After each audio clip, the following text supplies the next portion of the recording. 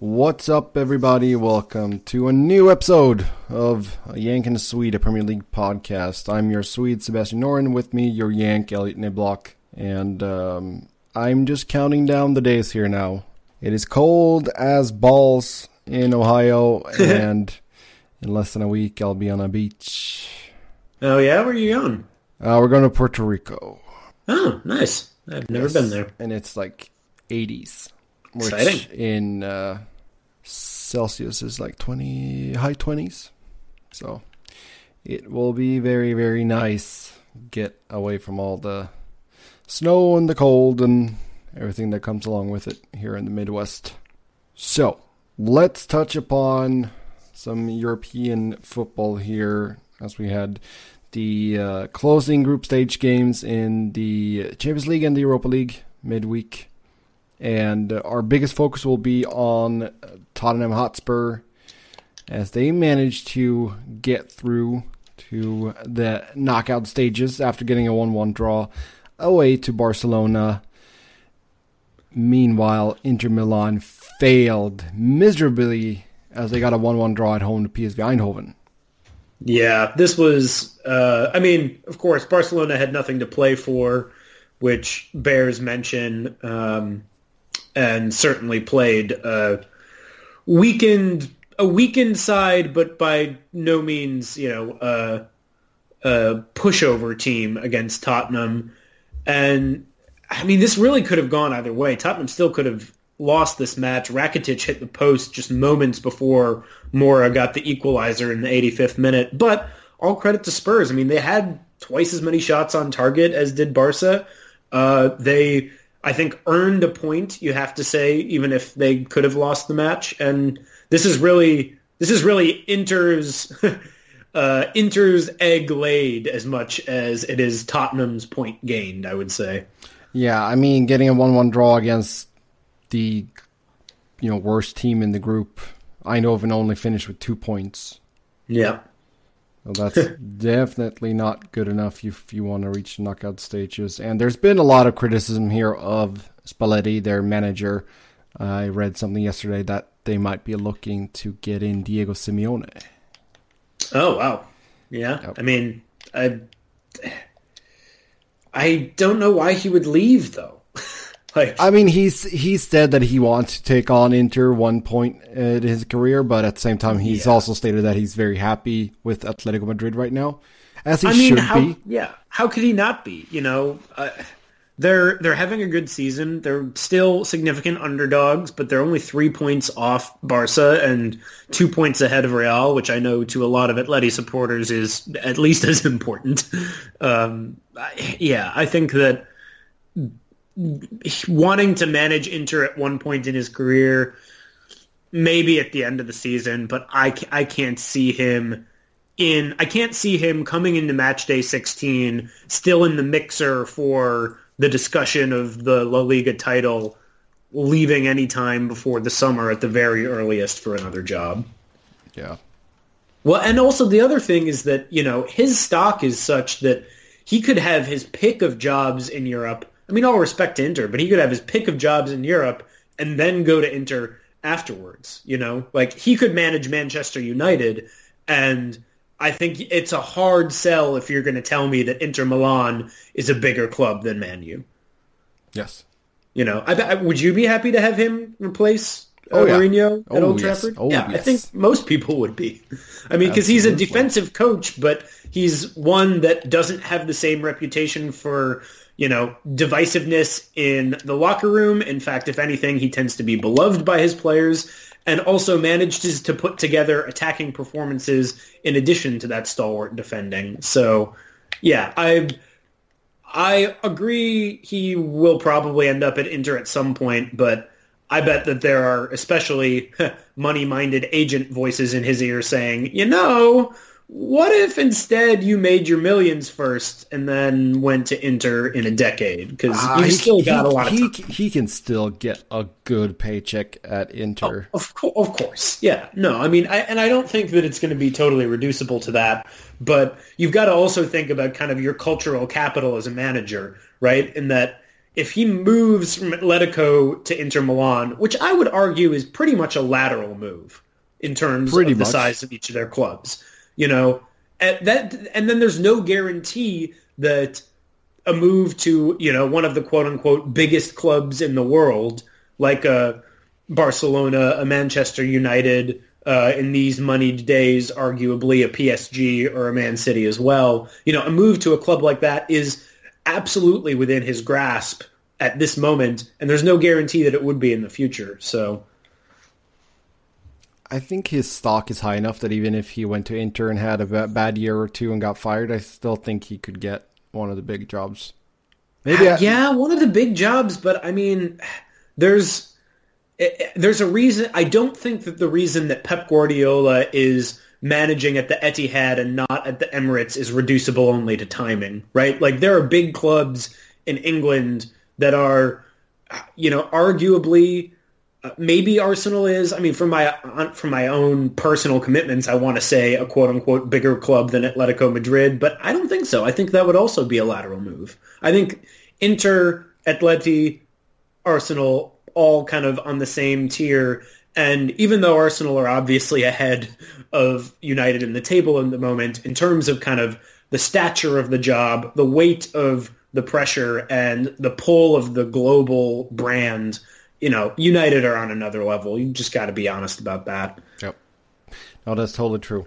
So the other English sides in the Champions League, Liverpool took a nice 1-0 win over Napoli, which, that's kudos on them. So they made it through. One thing, actually, this is not an English team, but it's kind of the other side of our, well, I guess we're a Yank and a Swede. There's no Brit in here. But regardless, from the American perspective, I want to shine a quick light on Club Brugge and Ethan Horvath, who had a phenomenal run down the stretch of the group stage in the Champions League. He was out from injury for the first 3 matches and then came on to produce 3 clean sheets to provide Bruges with a surprise Europa League berth. And, I mean, these are, keeping clean sheets against the likes of teams like Atletico Madrid is, no mean feat. So I think that he's a player who I'm excited to see in the U.S. men's national team. And I think the conversation and competition between Ethan Horvath and Zach Steffen is something to keep an eye on. So that's just your little U.S. men's national tidbit. I feel like we've said for a while now that he's the future of the U.S. men's national team, and I think Steffen, with a summer move here now to Manchester City, I'm assuming that he's going to be sent out on loan. But at the same time, it's still a big move for U.S. soccer. Absolutely. Oh yeah. I mean, and the thing is that at that position, just watch Ederson in training for the handful of matches that you get every summer for the first 2 or 3 years. And that in and of itself is absolutely priceless experience. Yep. Very, very true. Okay, Manchester United. 2-1 defeat to Valencia. Didn't look good. It's tiring to talk about, but they're already through, so they go through as the second place team in Group H. Juventus take the crown there, which means that as far as their draw goes, let's see. Yeah, the draws, we should say, are on Monday for the round of 16. United, they can end up playing Barcelona, Bayern, Dortmund, PSG, Porto, or Real Madrid. Oh, and boy. I would say the only team I would feel comfortable playing would be Porto. Yeah, that's what I was going to say, is you're hoping for that Portuguese connection there. Pretty much. And that's not saying that Porto is a bad team, but out of these teams that are here, I think it's fair to say that it's the only one that United, I mean, the bookies would agree with you that United would be favorites to qualify against. Yeah. Yeah, I feel like the other ones, they could turn into real bloodbaths, really. Yeah. So, well, we'll see. I mean, we can knock Mourinho for a lot of things, but his team is not one that I think is prone to getting eviscerated 5-0 by Barcelona, even if I don't think that they would have much of a chance of progressing. Yeah. No, and I mean, I'm not going to knock Porto here because they did go unbeaten through the group stage. They had 16 points, 5 wins, 1 draw. They scored 15 goals while allowing 6. So they're not a bad team. I'm just saying that out of all these teams, that's the one team where I would feel most optimistic of us going through. Yeah, and I mean, Porto, Group D with Schalke, Galatasaray, and Lokomotiv Moscow, I think was probably the most comfortable group of all of them, shall we say. Yeah. But we shall see. We'll find out on Monday. Yep, that's true. Let's see. No, I didn't forget anyone. Good. Europa League. How did Arsenal do? How did Chelsea do? Well, Arsenal played to a 1-0 victory against Karabag. I think that it was a better game for the Gunners than the scoreline suggests. There were a couple missed opportunities, particularly the young 17-year-old left winger Saka had a chance to score his first senior team goal late in the match that he absolutely should have converted, but he'll be frustrated with that. But despite that, I think that the match on the whole was really encouraging from an Arsenal youth perspective, even though it was Özil combining with Lacazette for the only goal of the game, right? The two biggest name senior players on the pitch. But nonetheless, the young guns, I thought, looked excellent, particularly Bukayo Saka. And in addition, Lawrence Koscielny coming back, huge for Arsenal. We're really thin at center back, not only because of injury, but also with suspension coming into the weekend. He, granted, didn't get tested too much by Karabag, but he looked comfortable. He was all smiles. You could see he was really thrilled to be out there. And I think that he will be focused. And even, coming off such a long injury with his ruptured Achilles, I even expect him to start against Southampton, in part because of, suspension of Socrates, but I expect him to be in the starting 11 on Sunday for Arsenal. So all around, not one for the ages, not one for the record books, but a good game from both senior returning from injury and youth development perspective for the Gunners. Mm-hmm. Chelsea got a 2-2 draw against Molvidi, the team formerly known as Videoton. No longer Videoton? Nope, they changed their name this year. That's such a weird thing. It's like, let's change our names. Yeah, I can't imagine that. Yep. Oh well. I mean, we changed the jerseys enough. Yeah, and logos. I'm still not used to Juventus' new logo. It's been a couple of years. I'm still not used to it. Yeah, I'm getting there. I mean, I think the adage about logos holds true with a little bit lesser extent than stadia. I mean, stadiums, the actual physical space and how that impacts your mentality is really important, but the best way to make them your own is to win things with them, and whatever you think about the logo, Juventus have certainly won things. Yep. Yeah, Chelsea still go through as number one in their group, 16 points, plus 9 goal differentials, so all hunky-dory there as well. With that, let's move over to the Premier League and the slate of games we got ahead of us here this weekend. Things kick off on Saturday morning, 7:30 a.m. kickoff between Manchester City and Everton. But the big game is on Sunday, 11 a.m. Eastern, Liverpool taking on Manchester United at Anfield, and it could be Mourinho's last game in charge of United. You think so?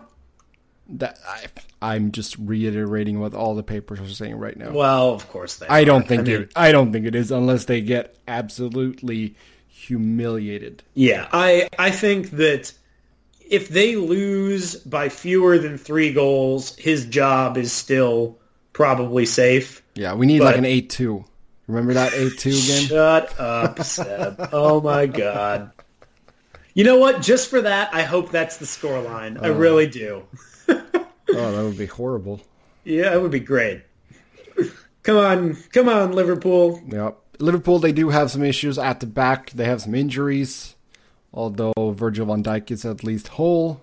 but Matip is out and Gomez is out. Yeah, I mean, Virgil van Dijk is, however, the absolute anchor of that defense, and while I wouldn't want to discount the importance of any of those players, I think that when you have your first name on the team sheet defensively still fit, then rotating the pieces around him is, from a Liverpool perspective, hopefully not quite as detrimental. But yeah, no, I think that United have the personnel to score against this Liverpool defense, especially banged up as it is, even on the road at Anfield. Do they have the mentality to do so? That I'm not entirely sure, especially under Mourinho. And let's be honest, this is a Liverpool team that has only conceded 6 goals all season. Yeah. And I can't imagine that United keep a clean sheet against them. I think that means United need at least 2 goals to win, if maybe even draw. And I don't see United pulling this 2-1, 3-2 victory out of the bag. I think that a point at Anfield is a win for... Oh, absolutely. Yeah, at least they have a plus goal differential now after beating Fulham 4-1 last weekend. They're a +2 now, 28 goals for and 26 goals against. So they got 20 more goals conceded than Liverpool, which is just scary. Especially considering that they have the best keeper in the world. Yeah, I was going to say, what if they did not have De Gea between the posts? I mean, ugh. Yeah, and this is supposed to be Mourinho's... so many times. Yeah, something is rotten in Manchester, that's for sure. And unfortunately, from a United perspective, the rot is not wearing blue. No, it's Portuguese rotten fish. Is there such a thing? I was going to say, is there such a thing? No, I'm sorry, Seb, but I'm pretty sure rotten fish, we got that in Sweden. Are the only ones who eat rotten fish. Let's see here. What's the Swedish name for that stinky rotten fish? Lutfisk. That's one. Isn't there a particularly pungent other version? Yeah, I'm trying to remember here. There's lutefisk, and then there's... My friend Scarlett was telling me there's a law against opening it inside public buildings. Yeah, I'm totally blanking on the name here right now. Surströmming, that's what it is. Yeah, that's right. Sour herring, so it's fermented herring. It's up there with durian as far as pungent smells of a food. Oh, no, thank you. Yeah. Anyway. Yes. Rotten, fermented, whatever herring's equivalent in Iberia is. Yeah, I'm not really seeing here. They have bacalao, which is like a dried and salted cod, but that's not, it's not rotten. But oh well. Yeah. Oh well. Yeah, maybe we just need to salt Mourinho, and then he'll be fine. Oh, he's salty enough. Yeah, I kind of set you up for that. Yeah, after a loss, he's salty enough. Liverpool, they took a 4-0 win on the road against Bournemouth. We said ahead of that game that, this is one of those games where they need to go in and sort of make a statement. Bournemouth, although they haven't been in great form, they've still been up there as far as their place in the table, and they did just that. And they went past Manchester City, who lost 2-0 on the road against Chelsea, which we also talked about, and Chelsea's stellar record against the reigning champions at Stamford Bridge. And that continues. It continues, yeah. So if we take a look at the table right now, Liverpool at the top, 42 points. City in second, 41 points. Spurs, 36 points after beating Leicester 2-0 on the road. And then Chelsea in fourth, 34 points. Same as Arsenal, who took a 1-0 win over Huddersfield. And then there's a drop down to sixth. And Manchester United, 26 points. Yeah, well, like you said, at least you've got the positive goal differential back. Yep. Hurrah. Hurrah, hurrah, hurrah. I mean, that's the thing, too. I think we might actually start seeing a gap here. I think United could actually pull out enough points to sort of build the gap down to Everton, Bournemouth, Leicester, Wolverhampton. But at the same time, that's not good enough. They need to be at least top 4. Yeah, definitely. Yeah, with the amount of money they have in their squad and the as I said earlier, the weight of history they have to live up to. Anything less than fourth place is failure. And I mean, again, I think that whoever comes in, you have to give them a rebuilding year, right? It's like similar with what I said at the beginning of this season. For Unai Emery, if we finish fourth, that will be a huge victory.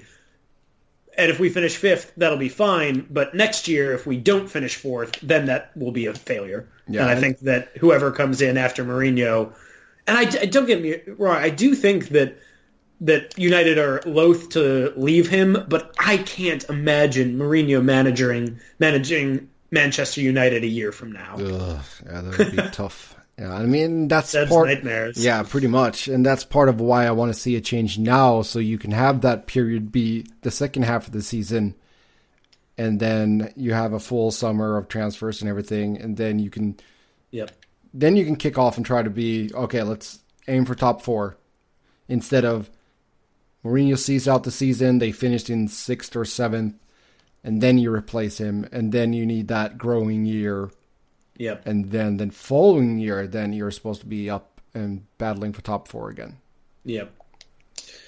I mean, I think, here's the other thing, is that I think barring that kind of epic collapse at Anfield that we've been speaking about, I just wonder if the board are going to give him the Champions League. They're going to give him that as a chance to say, you know what?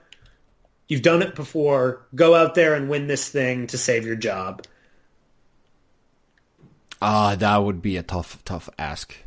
Oh, yeah, absolutely. It's a tough ask. But I still wouldn't be surprised if that was kind of some of the thinking going on in the boardroom at Old Trafford. Maybe. Well, because he does carry such a hefty financial penalty. Yes, if he does. He does. So, I mean, from a fan's perspective, the answer is we don't care. He's shit. Get him out of there. But it is literally their jobs to keep that in mind. And the windfall from the Champions League is also significant. And so, that's a way in which if I'm in the Manchester United board, I'm thinking, all right, the prestige is important, but the Champions League contains both prestige and a pretty hefty windfall.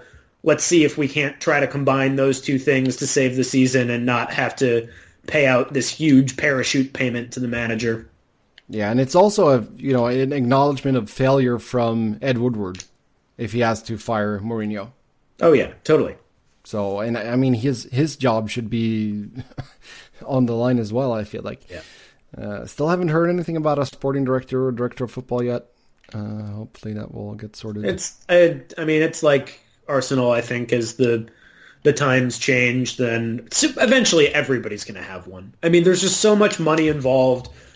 There's the increasing specialization of jobs in football is such that I cannot imagine that won't be uniform throughout the big clubs in the top leagues across Europe. It's just the way that the game is moving. Oh, it's absolutely true. We'll travel back to Saturday here now. We got a handful of games that kick off at 10 a.m. The one you can see on NBC Sports Network is Spurs taking on Burnley at home. The other games are on NBC Sports Gold, which is Crystal Palace, Leicester, Huddersfield, Newcastle, Watford, Cardiff, Wolverhampton against Bournemouth, and then the 12:30 p.m. kickoff, Fulham against West Ham. Give me that London derby. Every weekend, we got to have at least one. Yeah. So that's on NBC proper. Oh, gosh. NBC Gold. Are you going to finally make me pay for you at some point? Sunday. I really don't want to. Yeah, Sunday, Brighton against Chelsea, NBC Sports Network. Then Southampton, Arsenal, NBC Sports Gold. And then Liverpool and Man U on multiple broadcasters. Yeah. I hate the paywalls. You know what I really like, and I wish that NBC would do this, although just the fact that I'm talking about considering buying NBC Sports Gold regardless is why they're not, but the Bleacher Report Live subscription system, have you used that at all this season to watch the European matches? No. So I didn't even know that Bleacher Report still existed. Sorry, guys.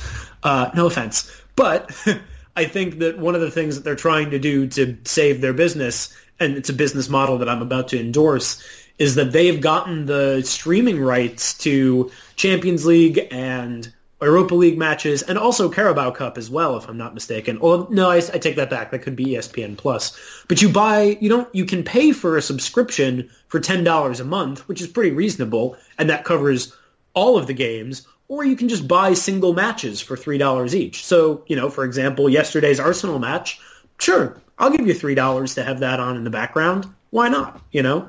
And I love that, because it doesn't mean that I'm paying for every Europa League match, because let's be real, I'm not going to be watching most of the Europa League matches. Sorry, Vidi. No, that's very, very true. I do wish that...